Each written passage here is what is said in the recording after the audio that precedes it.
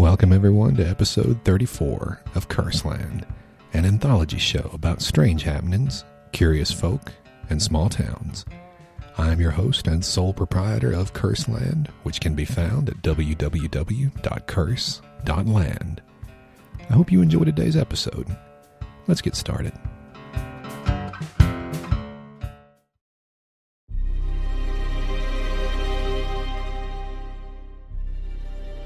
We're going to start off this week with a story from The Nightshirt at thenightshirt.com. This is entitled, In Defense of Water Witches. In 2017, a couple in Stratford-upon-Avon, England, requested that a technician from Severn Trent, the water company that serves their region, come out to replace the water line to their house from the main under the street. First, he had to locate the buried pipe, and the couple were surprised to see the technician walk over the street with a couple of bent rods. Woe to the water witch in the age of social media. The couple, perplexed and amused to see this spectacle, announced it on their family WhatsApp group, where it seized the attention of their daughter, Sally LePage, an evolutionary biologist at Oxford.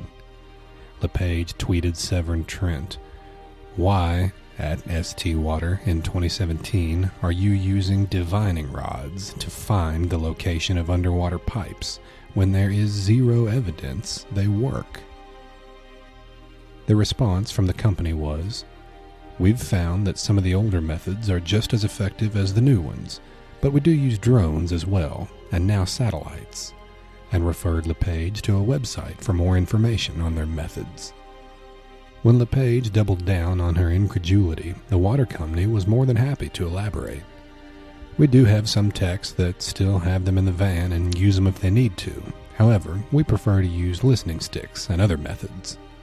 In an article she wrote for Medium, LePage writes that she then contacted 11 other major water companies in the UK, asking them whether they employ dowsing, and all but 2 admitted that their technicians sometimes doused for buried pipes, even though they mostly relied upon approved higher-tech methods. Her response pulled no punches. Quote, "I can't state this enough. There is no scientifically rigorous, doubly blind evidence that divining rods work. That's how my scientist side would describe it. My non-scientist side would describe it thus. Divining rods do not and will not work. Even now, any explanations of water dowsing rely on the supernatural, and in 2017 I am astonished to find 2 water companies relying on and paying for the supernatural to find underground pipes." End quote. LePage's extraction of an admission from 21st century utilities that they sometimes use a scientifically unsupported practice invented 450 years ago sparked a furor among UK skeptics and a flurry of reports in The Guardian and other media outlets. One Leeds University water management specialist quoted in The Guardian decried the use of peculiar medieval witchcraft practices by these companies. Science writer Philip Ball lent his voice to the chorus lamenting the lack of scientific understanding among even high-tech businesses like water companies. It's not impossible that an unknown law of physics is being profitably exploited by Severn Trent Water, but hopefully we can agree the likelihood is small. This outcry, in turn, provoked anxious and defensive tweets from the utility companies trying to put out what had become a PR disaster. They assured the skeptics that they did not approve of dowsing, and that it was only some backward rogue engineers who still occasionally use the technique. Interestingly, LePage never says whether the dowsing water engineer found the pipe leading to her parents' house. She does not complain that Severn Trent Water dug up the street in front of her folks' house and came up empty-handed, which would have added a certain substance to her complaints. Unscientific certainty. Every year or so, dowsing rises briefly to the attention of the mainstream media. Lois Parsley wrote a decently balanced piece in Aeon in 2015 about farmers' use of dowsers in drought-parched Central California. What prompted me to finally write this post was an article by Sasha von Oldershausen in The Atlantic last month, profiling a water witch working for an oil company in Texas. At best, as in these two pieces, it will just be noted how at odds dowsing is with modern science, without the authors explicitly passing judgment. But at worst, as in LePage's article and other opinion pieces prompted by the UK case, authors heap condescension on the practice and imply that its practitioners and other believers are denizens of Carl Sagan's demon-haunted world. Explanations for dowsing vary widely, and when confined to the stereotypical business of wandering over a landscape with a forked branch or bent metal rods, people's minds may naturally go in various directions, depending on their prior level of skepticism. If they don't dismiss it as nonsense, they may reasonably think it is a matter of the dowser translating some kind of unconscious, but not paranormal, intuition about the landscape into subtle hand movements. Lay people without any dog in the fight might assume it involves some subtle, energetic tug of buried water on the branch or rods. Something like that latter mental image, waves of some sort or perhaps some magnetic-like influence emanating from the ground, appears the earliest attempts to scientifically justify the practice, and is probably how skeptics like LePage imagine that most believers still imagine dowsing works. I would venture that such an image is the basis for her self-admittedly non-scientific certitude that dowsing rods do not and will not work. But consider my favorite of the when impossible things happen to people with PhDs genre, the late Elizabeth Lloyd Mayer's wonderful book, Extraordinary Knowing. Mayer, a prominent Oakland, California psychotherapist, begins her book by relating her own experience with dowsing, which was so compelling that it drove her to devote years to researching psi phenomena. In 1991, her daughter had her prized harp stolen from a theater after a Christmas concert. She got no help from the police or even the local news media in recovering the valuable instrument for her distraught daughter, so a friend convinced her to try contacting a dowser. Figuring she had nothing to lose, Mayer agreed to try a paranormal solution to her problem, so the friend gave her the phone number of Harold McCoy, the then president of the American Society of Dowsers in Fayetteville, Arkansas. Mayer reluctantly placed a long-distance call to McCoy, by now 2 months after the harp had been stolen, and after a moment's thought the dowser was able to tell her the harp was still in Oakland. "Send me a street map of Oakland, and I'll locate the harp for you," he said. She complied, and 2 days later McCoy called Mayer with the directions to find the house that contained the stolen instrument. The police could not get a search warrant for the house simply on the basis of a dowser's word, so Mayer posted flyers on the surrounding street corners, offering a reward for the return of the harp. After 3 days, a series of phone calls from the neighbor of the person in possession of the harp resulted in its delivery to her, in a hurried late-night rendezvous behind an all-night Safeway. The reactions of LePage, Ball, or any number of skeptics to a story like this are easy to imagine. The usual smug eye-rolling about confirmation bias, the law of large numbers, etc. If a scientifically educated person cannot accept those waves emanating from buried water pipes, how could they countenance such waves reaching from a lost harp in California across most of a continent to an Arkansas dowser's hands holding a pendulum over a map of Oakland? Dowsing really doesn't make much scientific sense when we think of it as a problem of influences extending across space. It makes much more sense, though, when we do the counterintuitive thing of thinking of it as an influence extending across time, solely within the mind of the dowser. Dowsing the future. In 2011, the prominent but not controversy-shy Cornell psychologist Daryl Bem published his now infamous Feeling the Future findings. Significant evidence from several large experiments that stimuli in the near future can influence present behavior. Most psychologists and many scientists were, you might say, triggered by this provocation and expressed condescending and even snarky outrage, since such a thing was obviously impossible. Yet despite a few pseudo-skeptics' claims to the contrary, BIM's results have been replicated by a number of independent researchers and laboratories, a story no one in mainstream psychology wants to hear. BIM's findings were hardly the first to detect precognition.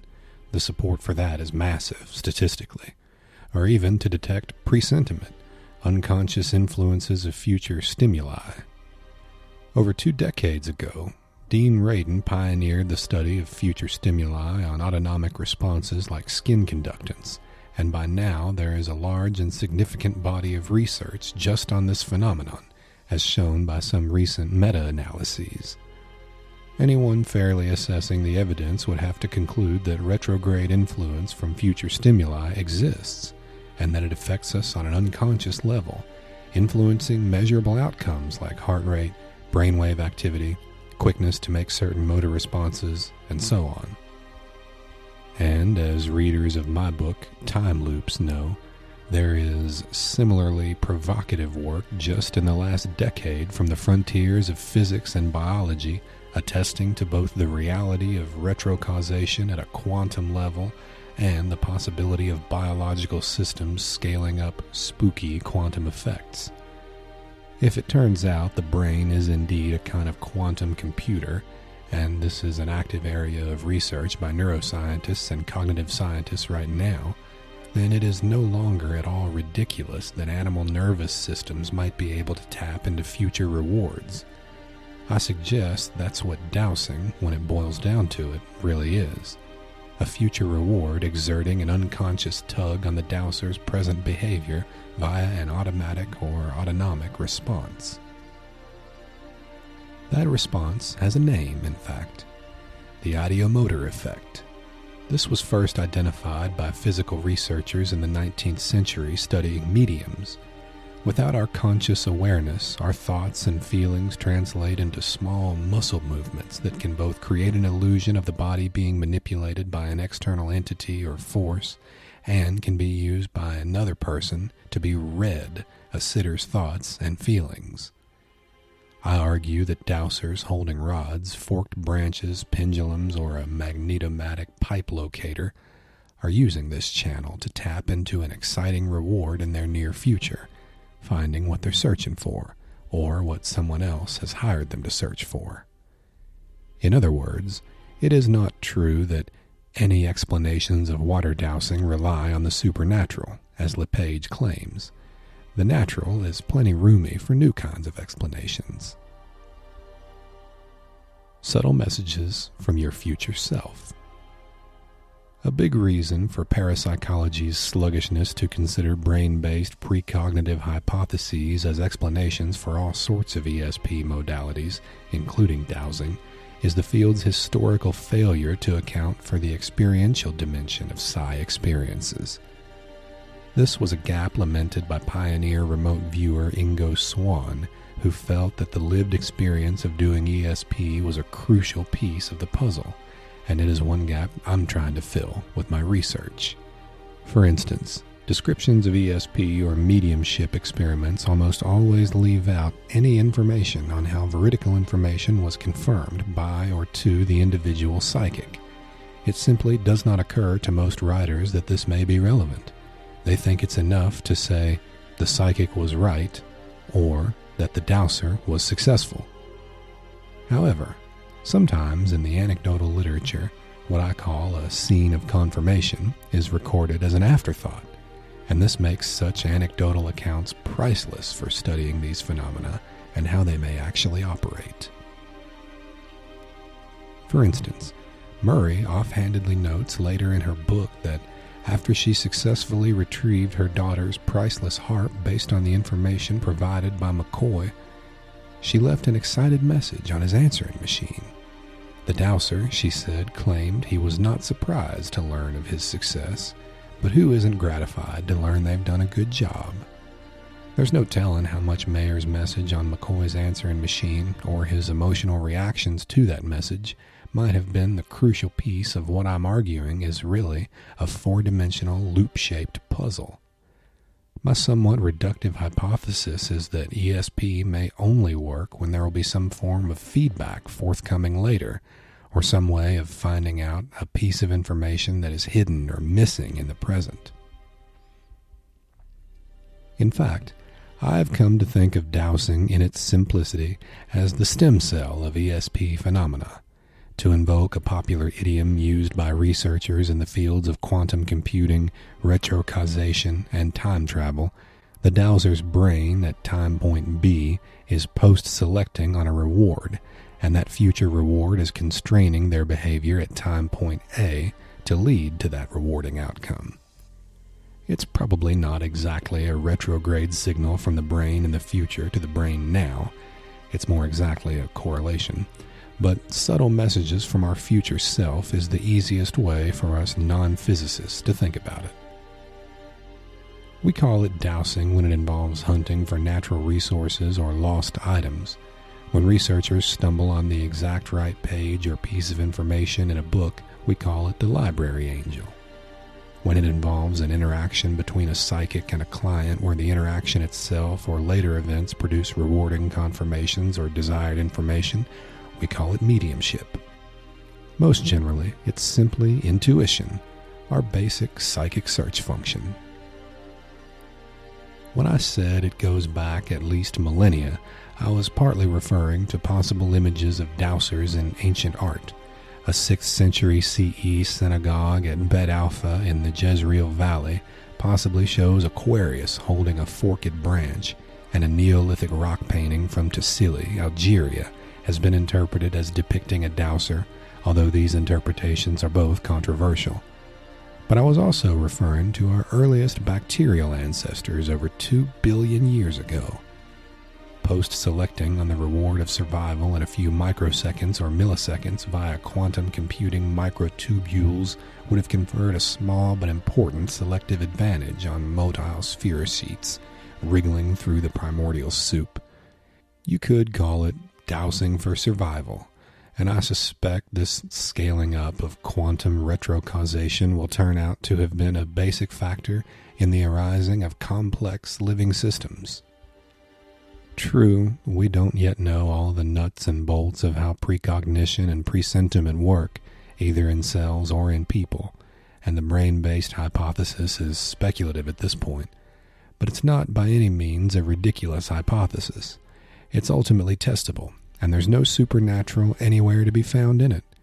Thus, when faced with ancient superstitions being applied by employees at water companies at a fraction of the cost or time as other double-blind, proven high-tech tools, scientists and skeptical science writers might want to take a few deep breaths before shooting off their outraged op-eds. Why shouldn't people use all the tools at our disposal?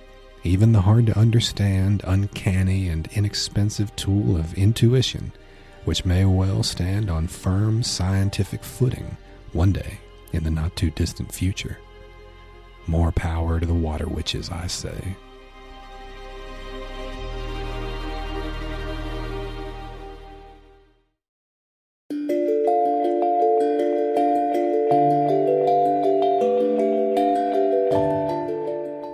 Now a story called High Strangeness in the Kettle Moraine.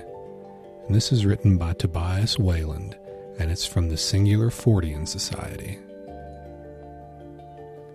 A bright gibbous moon reflects off the deep Wisconsin snow, illuminating the forest around us and eliminating the need for flashlights. Emily and I are in the Kettle Moraine State Forest with Jay Bakekin, a researcher who's been coming here the last 2 years in search of Bigfoot. I've been coming here for almost 2 years, Jay says. I've known about Bigfoot since the 70s. I never, ever believed in Bigfoot. It wasn't until 2013 when I went out in the woods and we kind of heard some real weird simian-type sounds, and we could not go back to the Wisconsin soundboard of all the indigenous animals and identify it. But it sounded simian, and that's when I started going out, and that's when I found the footprints. That's when I had the rocks thrown at me. Neither the small parking area nor the trailhead are plowed, but Jay's 4x4 SUV was up to the task of getting us here, and we're dressed for the single-digit February cold, so we trudge intrepidly up the path and deeper into the woods. The trail that led us away from where we parked is buried beneath ankle-deep snow, and we're immediately engulfed in thick rows of pine, cherry, and oak trees to either side. It's here that I first noticed the smell. A musky, rotten odor permeates the air, and I assume that something must have died nearby. I don't say anything yet. I want someone else to notice first. It doesn't take long before they do. Our path terminates in a T intersection with a wider, smoother trail that's been tamped down by cross-country skiers, and we turn left to continue deeper into the forest. "You smell that?" Jay asks. "What do you smell?" "It smells more like an artificial kind of musk, like a heavy garbage smell," Emily says. "The garbage smell isn't like, 'Holy crap, this is a landfill.' It's more the air around it. It's kind of fishy. It smells like the dump by my parents' house as you're driving past the landfill," she adds. The smell seems to fluctuate even as we're discussing it, at times overpowering and then suddenly waning to an odorous afterthought. "Here's the thing," Jay says. "We have sensed this and smelled this out here, and sometimes it's worse than this. I mean, it's enough to make you gag, and then it goes away. Then it comes back. And there's air current here, I get that, but there's really no wind." He's right. There's no wind to speak of out here. If this is an odor emanating from some stationary mass of refuse, then I don't know how it's so seemingly mobile. "Take note to see if it follows us," says Jay as we continue along the trail. We hear dogs barking in the distance. There are a few houses dotting the landscape, even out here, and a short time later the high-pitched howl of a coyote echoes through the forest. An odd, low-pitched howl follows it in response. "I've never heard that, by the way," Jay says of the low-pitched howl. "You can say the lower one, okay, coyote, maybe, but then I've heard so many people and so many accounts of people hearing mimicry. That real low one, that was weird." Wolves possess a lower howl that might explain it, and they do occasionally range this far south, although it's rare. I'm not certain that I find the idea any more comforting than I would a responsive Sasquatch. We stop halfway through the large loop we're taking through the moraine to gather our wits and catch our breath. Emily has been on edge since we arrived. She says she feels unwelcome, a feeling she attributes to whatever's lurking in the woods. The feeling is the strongest, she says, whenever the smell that's been following us is at its most pungent. "It freaks me out," she explains. "The smell doesn't scare me. It just happens to be at the same time as the strong feeling of being unwelcome." As we're standing on the trail talking, a sound like the crack of a large stick striking a tree trunk emanates from within the forest. I hear it coming from behind Jay and Emily, who are standing in front of me, but they say it came from behind me. Sound does funny things in the kettle, and the true origin of the noise is impossible to trace. "You heard it too, didn't you?" asks Jay. We nodded. Maybe it was a branch giving way under the strain of ice and snow, but it sure sounded like something struck a tree to me. I see something in the trees then. A light flashes in the treetops some distance away. It reminds me of a camera flash, and I can see a circular white orb in its center before it disappears. The light is too high up to be a porch light or something similar from a house, and its brief appearance belies that possibility anyway. Nor could a plane explain the appearance, unless it was tiny and flying through the trees. "We've seen them too. We've seen them here for years," says Jay. UFOs and orbs are a regular occurrence out here. "We see UFOs out here too," Jay says. "You know how you see a satellite in the summer sky? We got them at plane level, and they fly along with no sound, just watching. And there's no way it's up near the stars because we saw it go off in the distance and then go off through the clouds. So it was in our atmosphere, whatever it was." "What else have people seen out here? lights coming around the corner that are like flashlights, almost like orbs on the trail. He continues, "One time near spring, I was up a kettle path near the bottom, and it turned. You could see the trees, and we're sitting there talking, and I'm looking at this orange flashlight coming down the path. I'm like, that's weird. I thought it was a person. I walked down to him right away. We were ready to, meet him. I turned the corner, and there's nothing there. It was the weirdest thing." Jay is a regular visitor to the Kettle Moraine State Forest, all the better to conduct his research. It's his frequent visits that give him the familiarity necessary to help contextualize what we've experienced so far. "I try to get out here weekly," he tells us as we follow the trail back to the entrance. "You can do a ghost investigation, but when you really go back to that location, 6 months, a year, but here, I'm out all the time." The vastness of this area gives him plenty to explore, and Jay's intrepidity gives me hope that his hard work will someday pay off. "We are in a dot of the kettle," he says. "You walk down there and turn yourself around a few times, you're lost. This is a speck of the Kettle Moraine. It's immense, and people don't get off the beaten path. People stay on the path where it's safe." I can respect that. Here's to not playing it safe, Jay. Happy hunting.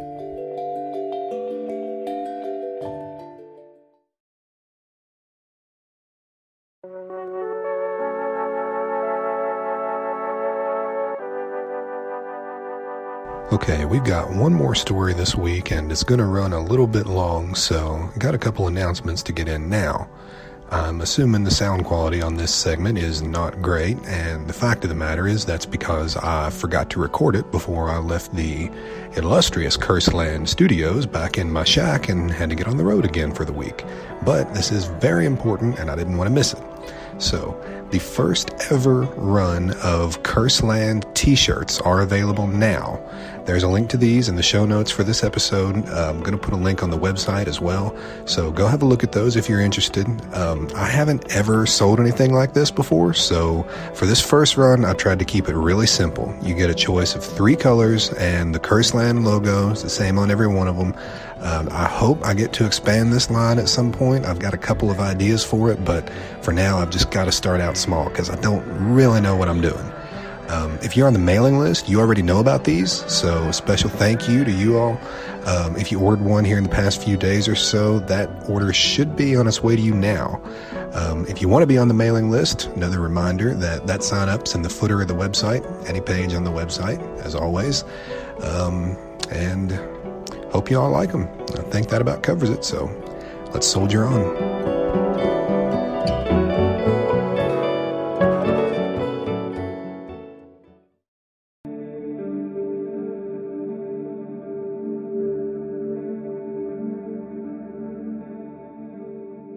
Whenever you flush a toilet and wash your hands or basically do anything that involves water and a drain, the leftover stuff ends up where I work.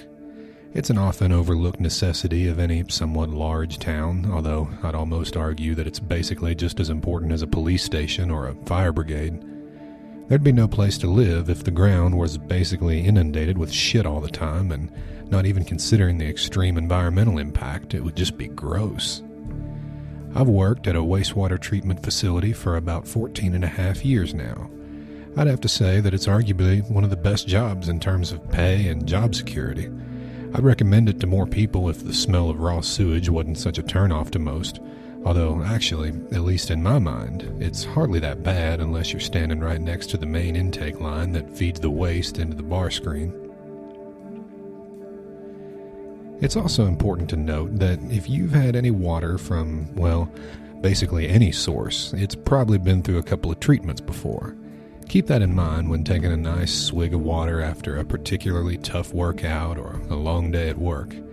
I don't mean to say this to gross anyone out. Frankly, once the water is processed, it's not only clean enough to pump back out into the rivers and creeks, but it's clean enough to drink. I say basically because I don't want to get sued. Please don't drink treated wastewater right out of the filters. Anyway, my 14 years have been, well, interesting to say the least. Most people, after contorting their faces in disgust after I tell them what my job entails, seem to think that it must be incredibly monotonous, and frankly, they wouldn't be wrong. Well, they would only be slightly wrong. I do have to say that every once in a while there's something that you find entangled in the bar screen that really leaves you with a lot of questions. I suppose I should explain how this whole thing works for the sake of clarification before I go any farther. The untreated raw sewage comes in as all a single flow of water. A bar screen is the first real filter. It's essentially a vertical conveyor belt that consists of several horizontal bars that are spaced far enough from each other to catch anything overly large. It also does a rather good job at cleaning out any inorganic material. Wet wipes, condoms, tampons, wads of paper towels, and pieces of plastic are the bulk of what's retrieved in this filter. Its purpose is to take these large and non-organic chunks out of the other bits of sewage, separating them, and allowing the rest of the sewage that continues to be organic and therefore decomposable. Due to the nature of this filter, most of the strange things I've found were retrieved here, although some of the stuff has continued on to the next parts. After that, it runs through another sort of filter and a similar process happens, although by using a different method. The water is spun at a specific rate, kind of like in a top-loaded washing machine, and as gravity does its work, the heavier stuff settles to the bottom. This stuff, which is mostly just poop, is taken to a warehouse on the property, and with the magic of some chemistry, it's turned into some sort of very nutrient-rich, blackish, clay-like paste. It's normally sold to farmers as a better version of manure, and as someone who's used part of it in my own garden, that stuff works better than any Miracle-Gro I've ever used. Plus, after it's processed, it doesn't even smell like shit anymore. It just smells like wet dirt. After this, the water passes through a bunch of clarifiers, which are basically huge basins. Oxygen is pumped through the water, and as that happens, natural bacteria begin to eat at all the nutrients in the poop water until it's all clear. This is repeated around 3 times, at least in my facility, and after it's checked for its purity and sterilized with UV rays, it's released back into the river that runs through the town. I snicker to myself whenever I see people fishing and swimming in that river, but like I said before, it's actually pretty clean. Now that I'm done explaining everything, I suppose that I should actually start off. My first freak occurrence happened about a week into the job.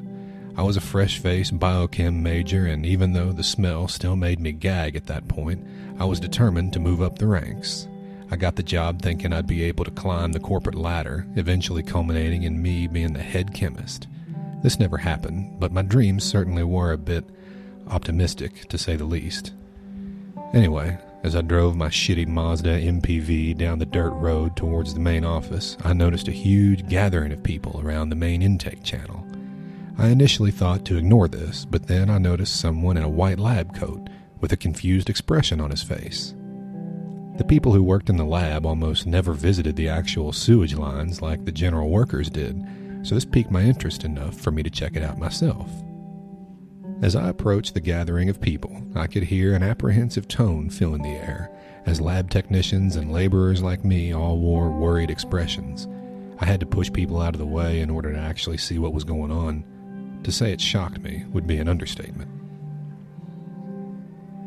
The water looked like black pitch, glassy like obsidian, and viscous like molasses. It smelled like burning plastic. This would have been enough of a conundrum if it weren't for the fact that these weren't the only things.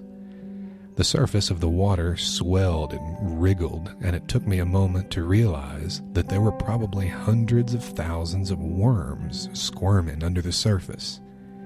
In fact, as I looked at it more, it seemed that the blackish water was probably just coating the worms, and as we tried to figure out what the hell was going on, we realized that they weren't just on top of the water. The main channel is about 20 feet deep, and as we tried to separate the masses of worms with a large stick, we discovered that the worms went all the way down to the bottom. Eventually, the main supervisor of the facility told us all to go home and that everything would be fine the next day. We laughed at him, although, surely enough, by the next shift, everything was back to normal. To say the majority of my coworkers and I were seriously confounded by this would be doing a disservice to the word, but there was one coworker of mine that was hardly fazed by this at all. I only really worked with this guy for a couple of months. One day he just didn't show up for work, and ever since then, I've never actually heard anything about him. I'm not about to give out his real name, so I'll call him Vasily. He clearly wasn't from here. His thick Slavic accent was enough to give that away almost immediately. He told us he was from Kiev and that he moved here with his wife and 3 kids, although I never once heard him talk about them at all. He certainly was quite the character, and even though this sounds really mean, I tried to avoid him unless it was absolutely necessary for me to talk to him. I wasn't alone in my aversion to Vasily, though. In fact, the people who I worked with referred to him as the vampire due to his unfortunate and uncanny resemblance to the monster in Nosferatu. His head was bald and his face was so angular it looked like his cheekbones were cut out of stone. His eyes were so dark that they looked totally black, and his trademark wide-eyed, almost predatory gaze felt piercing enough to bore holes in you. He was around 6'6", and his whole body was just really long. He reminded me of an arachnid. His mannerisms didn't really help his cause. He was the type of person to stand just a little too close and make a little bit too much eye contact during a conversation, and every once in a while I would spot him staring at me as I worked on something by myself. Despite this, he actually was fairly harmless and was quite the hard worker. Part of me had a suspicion that he was on the spectrum or something, and I felt really bad for him. I even planned to work up the courage to try and get him invited with the rest of my coworkers to hit some bars, although he politely refused the offer and waved his veiny hand away, claiming that he didn't like beer. Since I was new, my only experiences with him were basically ones after the whole worm thing. But according to my coworkers, he acted much stranger and much happier than normal after the incident. One of them, let's call him Travis, even heard him laughing his head off near the main intake channel during a night shift right before it happened. Of course, he eventually packed his shit and left without any sort of notice, which prompted the supervisor to call the police. He was never, ever late, and my boss feared that something had happened to him. Once the police broke into the studio apartment he lived in, they found nothing. All the rooms were empty, and it was like nobody had ever lived there. Travis actually accompanied the cops on their wellness check, and he claimed that while he was inside of Vasily's apartment, there was just the faintest smell of burning plastic, although Travis was always the type to embellish. In the weeks, months, and years after this, my coworkers and I did our best to try and rationalize this as much as possible. Adrian, one of the only lab techs who ever talked to the general workers, theorized that the black sludge was somehow a diluted form of the fertilizer that we make. He hypothesized that there was some sort of runoff, and as the nutrient-rich solution mixed with and thickened the sewage floating through the main intake channel, worms in the surrounding dirt swam into it to eat the poop and dirt mix. It was a theory that my coworkers and I had to accept. I mean, looking back, it was so full of shit, but we had to believe something. Of course, not everything I've found has been so strange, although these things are still really unexplainable. One time, while I was monitoring the bar screen, I noticed that it was almost straining, like it was carrying a really heavy load. Upon further investigation, I found out that it was carrying a really heavy load. It was a fucking bowling ball. A 16-pound bowling ball. I really don't know how someone managed to fit an entire fucking bowling ball into the sewage system, but there it was, all shiny, despite the fact that it was coated in a thick layer of last night's dinner. We still have the ball. It actually sits in the room where the bar screen can be watched, next to the poop money jar. I think that the title of the jar is self-explanatory. When I first joined, it was at around $522. Now it's at around $876. The bar screen room is my primary position in the facility since even though all of our noses are desensitized, I can actually stand the smell of poop for hours and hours on end, a feat which most people who work here aren't exactly able to do without getting a little bit of fresh air. It might seem silly, but my position is important for several reasons. Mainly, it's just a good safeguard to make sure the screen's actually working. If for whatever reason the screen malfunctions, the flow needs to be redirected immediately.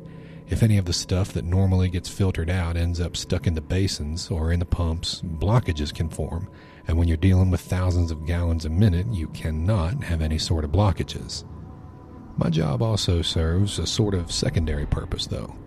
Criminals tend to flush evidence down the toilet if law enforcement is on their tail, and it's our job to recover said evidence and report the items to the police. I've probably uncovered untold amounts of weed and thousands of crack pipes during my 14-year tenure. There's a normal amount of this stuff found pretty much every year, but I noticed there was a sharp increase during the years of 2008 to 2010. Obviously, this lines up with the recession, and as a result of increased poverty and unemployment, our area, which already isn't really a white picket fence suburb, had a dramatic crime increase. I didn't actually feel much of the pain of an economic slump, though, since the city's always going to need people to deal with sewage, but I certainly realized it to be true when I discovered that my MPV was missing one morning. To be fair, I did leave the windows open, but never in my mind did I think that anyone would want to steal that old hunk of shit. I was wrong. All of this really did culminate in one event, though. I had arrived in my new Civic this time, and as I manned my post and prepared myself for another day of watching the screen filter stuff out, I noticed that there were a couple of brownish boxes that were bundled in tape. They floated at the top of the sewage, and as I watched one after another swim by, I made sure to radio in the supervisor. We recovered 40 little boxes of this stuff, and surprise, surprise, they were kilos of cocaine. Some people from the DEA arrived, and they tried desperately to figure out where the kilos came from, although by the point they arrived to us, the poop had degraded everything to a point that no arrests could be made from the cocaine we found. They told us that the stuff was between $795,000 and $1.2 million. There was a notable police presence on the site for about a week after the incident. I suppose they were trying to see if any more kilos revealed themselves, to no avail. This annoyed me at first since they made an officer sit right next to me during every shift, and it was kind of frustrating to hear someone continuously complain about the smell for hours on end. Eventually, the cops gave up, and they left the site with empty hands, which was really damn convenient because about 6 days after they left, I found something else. It wasn't a kilo of cocaine. The news was all over the city, and search efforts were widespread.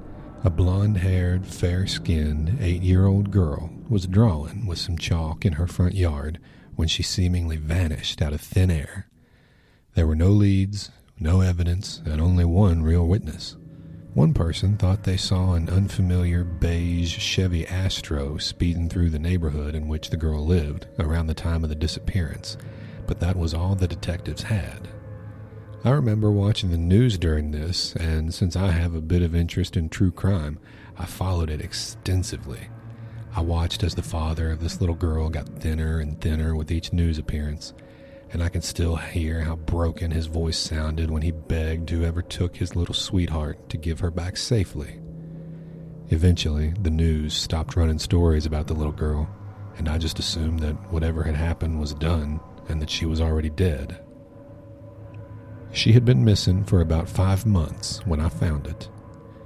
It was a heavy, dark blue comforter, and as I put it aside and inspected it, I realized that it was covered in some dark brownish stain that wasn't feces.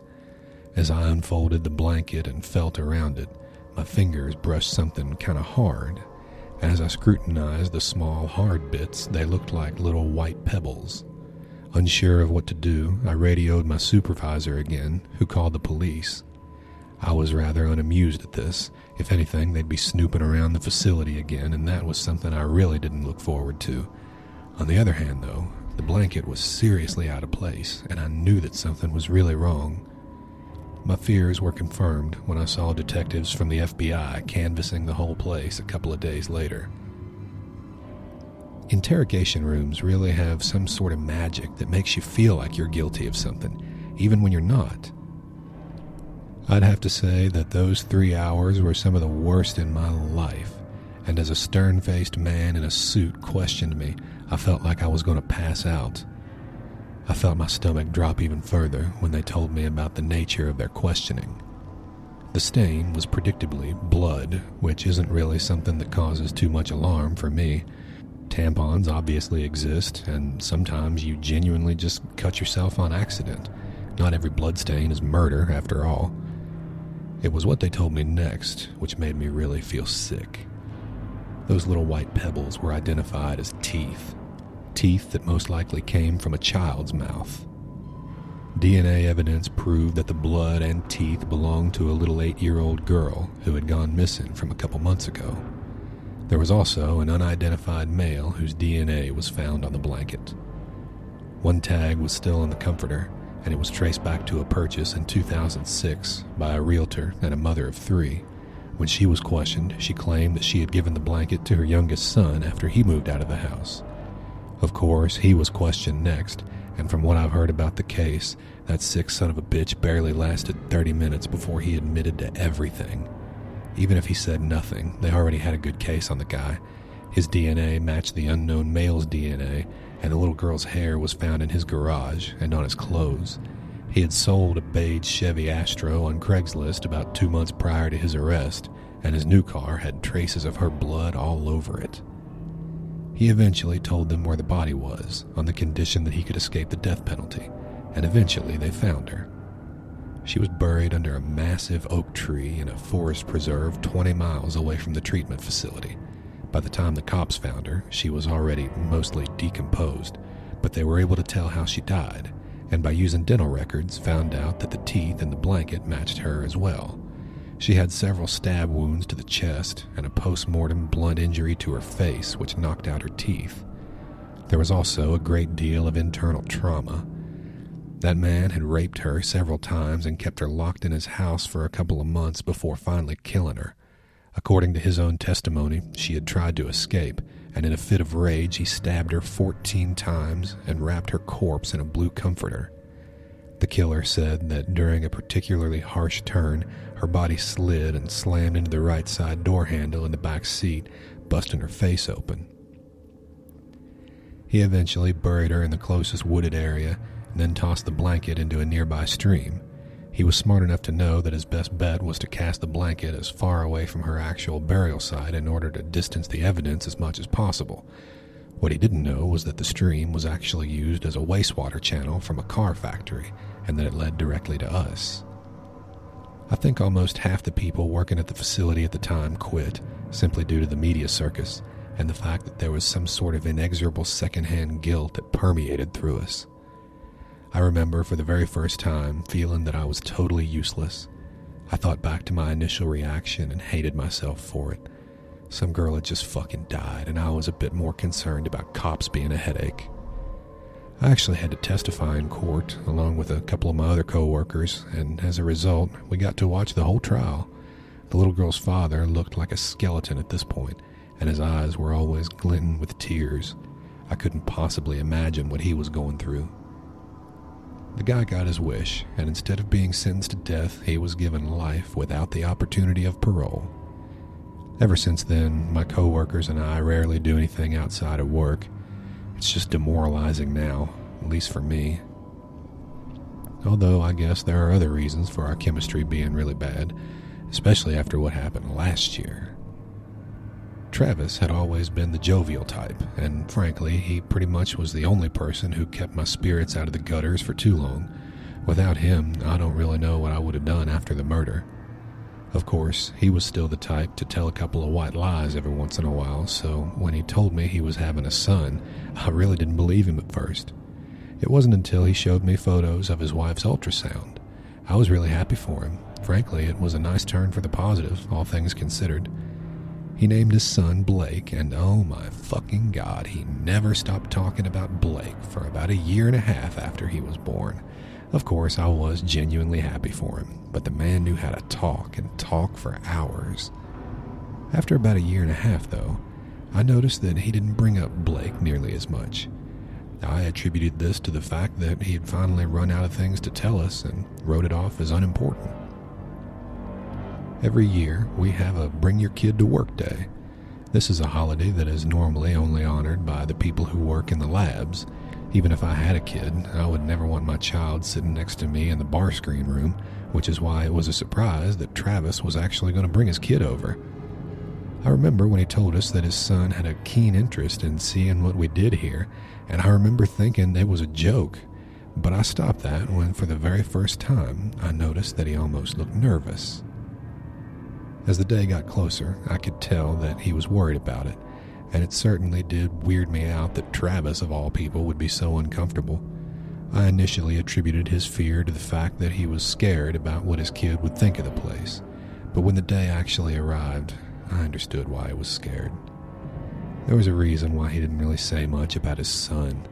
I watched as Blake rocked back and forth and flapped his hands fervently, occasionally making a strange noise or hitting himself in the head. For this reason, he wore a dark blue helmet, which shielded him from his own blows. He was wearing a weighted vest, and he clutched a yellow bunny doll in his left hand. I knew this array of symptoms well, mainly since I've seen him in my own sister.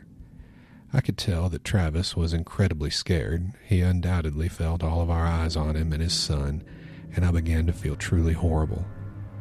Part of me almost wanted to try and convince the supervisor not to allow this, for Travis's own sake. He looked almost sick as he waved to us, trying and failing to sound like his normal, cheery self as his son hit himself in the face. Travis was experiencing a great deal of embarrassment, and it was awful to watch, even from afar.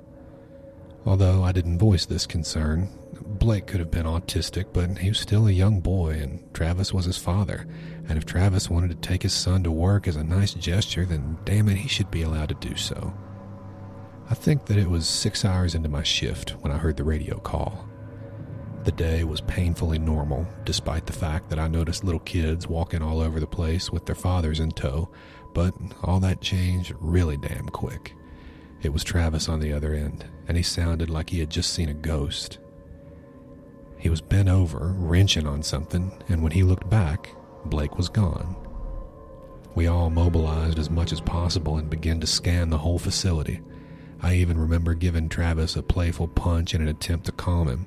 We'd find him soon. Of course we would. We did find him eventually. He was in one of the secondary clarifiers. It turns out that bacteria that decompose poop also do a good job at decomposing people, and even though poor Blake was only in there for a good 40 minutes, he had already started to bloat. It took another 10 minutes before he was finally retrieved from the large pool of murky water. I did my best not to look, and I tried to shut my eyes, but my morbid curiosity got to me, and as they pulled a white sheet over Blake's head, I spotted a now brown bunny still clutched in his left hand. On some nights, I'll hear the way Travis screamed that day, and it'll wake me up and keep me up. I've heard terrible things, but hearing him beg God to give his son back, that's just the worst. I'm convinced there's no greater pain for a parent or for anyone than losing their child. We all watched the security cam footage. I felt my stomach churn as I watched a small figure walk up to the clarifier. As he walked along the balcony that's above the water, he dropped his little stuffed animal, and as it sank into the turbid water, he jumped in after it. Blake was 7 years old, he had autism, and he couldn't swim. Couple this with the fact that he was wearing a weighted vest in order to keep him calm, and you can picture what happened next. He sank like a rock. It almost pained me more when I noticed a larger figure walk in near the clarifier after Blake had sunk.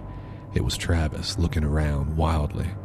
This was about 3 minutes after Blake sank, and if Travis knew where his son was, he could have easily saved him. Obviously, Travis didn't really come back to work for a while after that, so I was tasked with covering his shift, something that I was happy to do. Travis normally worked at night monitoring the clarifiers, making sure that airflow, temperature, and nutrient content all looked right. I wasn't terribly experienced at this, but I figured that I'd eventually get the hang of it, and after a while I was good enough to be left alone without someone watching me, and as Travis recovered psychologically, I found my new home at the clarifiers. I specifically avoided the clarifier in which Blake drowned, only going over the balcony quickly before going into the control room to check on how the levels were. I probably did this for 2 months until Travis finally got well enough to come back to work. By that, I mean he didn't break down crying whenever he stepped foot in the facility.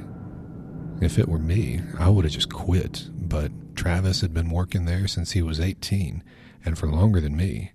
This was basically his whole life, and it's easier said than done to just up and move on, I guess.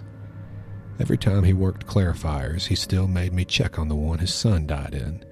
He might have pulled himself together enough to work, but he certainly was not all okay up in his head. Understandably, his whole demeanor changed, and he went from being the class clown to being almost as withdrawn as the vampire. The change made me feel quite bad for him, although each time I tried to talk to him, he was aloof and uncaring. I stopped really trying to talk to him after a while. I figured that he'd want his space, and all things considered, I'd give him his space gladly. I think it was this space that I gave him mentally that allowed me not to break down when I heard the news that he had taken his own life. I've always hated funerals, although I think I hated this one the most, simply due to the fact that the whole event was just stained with Travis's guilt. His wife almost reminded me of the little girl's father, and his whole family just looked horrible. Pretty much everyone I worked with attended, even most of the lab techs showed up. Our supervisor gave him a eulogy, and I really did my best to say a couple of nice things about him, although my words were broken and softly spoken. I remember vomiting and passing out as soon as I got home, and when I woke up, I drank myself back to sleep again. The whole thing was just so wrong on so many levels. Travis was probably one of my best friends at this point, and he was always such a good-spirited person. The fact that he was the one who was dealt the short stick in the game of life was just so unfair. Once again, I was the one who had to cover his place until we could find and train someone to cover his spot again. The facility felt empty without him, and I just hated every second of my job because of it. But I did continue on. Travis would have been disappointed if I left now. Eventually, I got accustomed to the absence, and even though it still felt wrong, I think I got used to it. That was until the month anniversary of his death. I was in the control room, monitoring the clarifiers like normal, when I noticed that one of the secondary clarifiers had a strange alert. The temperature was reading 35 Fahrenheit. Just as a bit of background, the actual night air was 75 Fahrenheit. Water is normally colder than air, that's not unusual, but 40 whole degrees colder? That was unheard of. I initially suspected a faulty sensor, but then I remembered that we had replaced them all no longer than 3 months prior, and the sensors we have can last for decades. The air was muggy, and it roused a bit of sweat on my face as I ran over to the clarifier in which Blake had drowned. I knew something was going on when I noticed that all the lights around it were off. I clicked on a flashlight and pressed on, breathing heavily as I climbed up the metal stairs and got myself onto the balcony.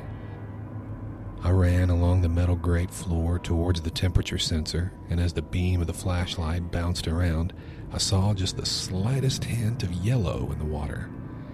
I aimed the flashlight at the yellow and felt sick to my stomach. It was a yellow bunny rabbit doll, floating in the water. I whipped the flashlight all over the place and spotted more and more of the bunnies, their black, button eyes staring at me. I think I screamed, but as I did, I could feel the grated metal underneath my feet begin to crumble. Our facility is about 50 years old. The balconies were rusted quite a bit, but they never really seemed weak or unsafe to stand on. I remember how cold the water was and how the murkiness swallowed up any sort of vision I could have had underneath the water. The balcony was about 15 feet above the actual surface of the water, and so when I hit the surface, it disoriented me quite considerably and knocked the breath out of me. I realized that I didn't know which way was up anymore. As my diaphragm tensed up in shock, I began to flail my arms all around, doing my best to get my bearings fruitlessly. Eventually, after my body began to hunger oxygen even more than before, I just went limp and let my body float up with the bubbles of the air. I took a deep breath as I surfaced, and I hurriedly swam to the edge of the basin.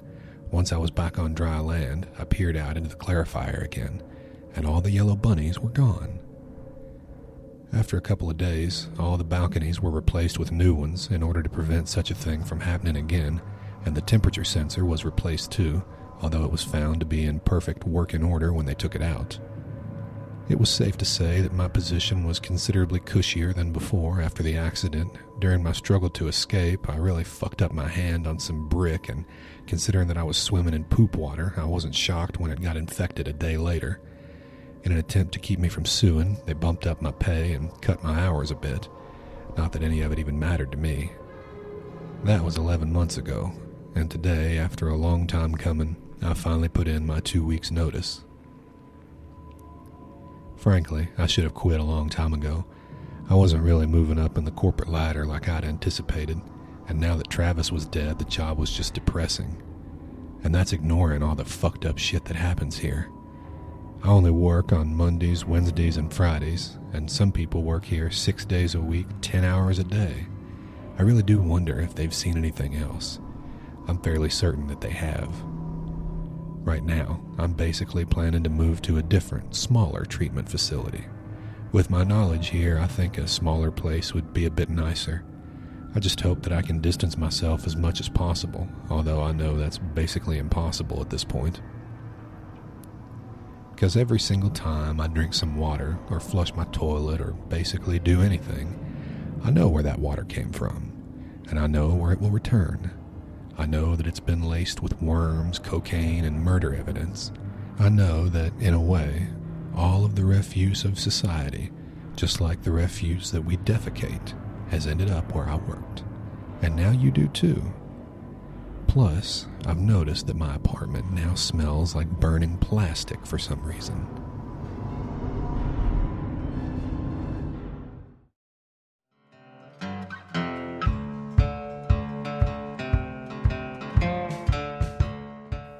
That concludes episode 34 of Curseland. Thank you very much for listening, and I hope you all enjoyed. As always, if you've got a story you'd like to hear on the show or any other feedback, please email feedback@curse.land. The show is also on Twitter @Curseland, so you can message me on there if you prefer. Till next time, I'll talk to you all later.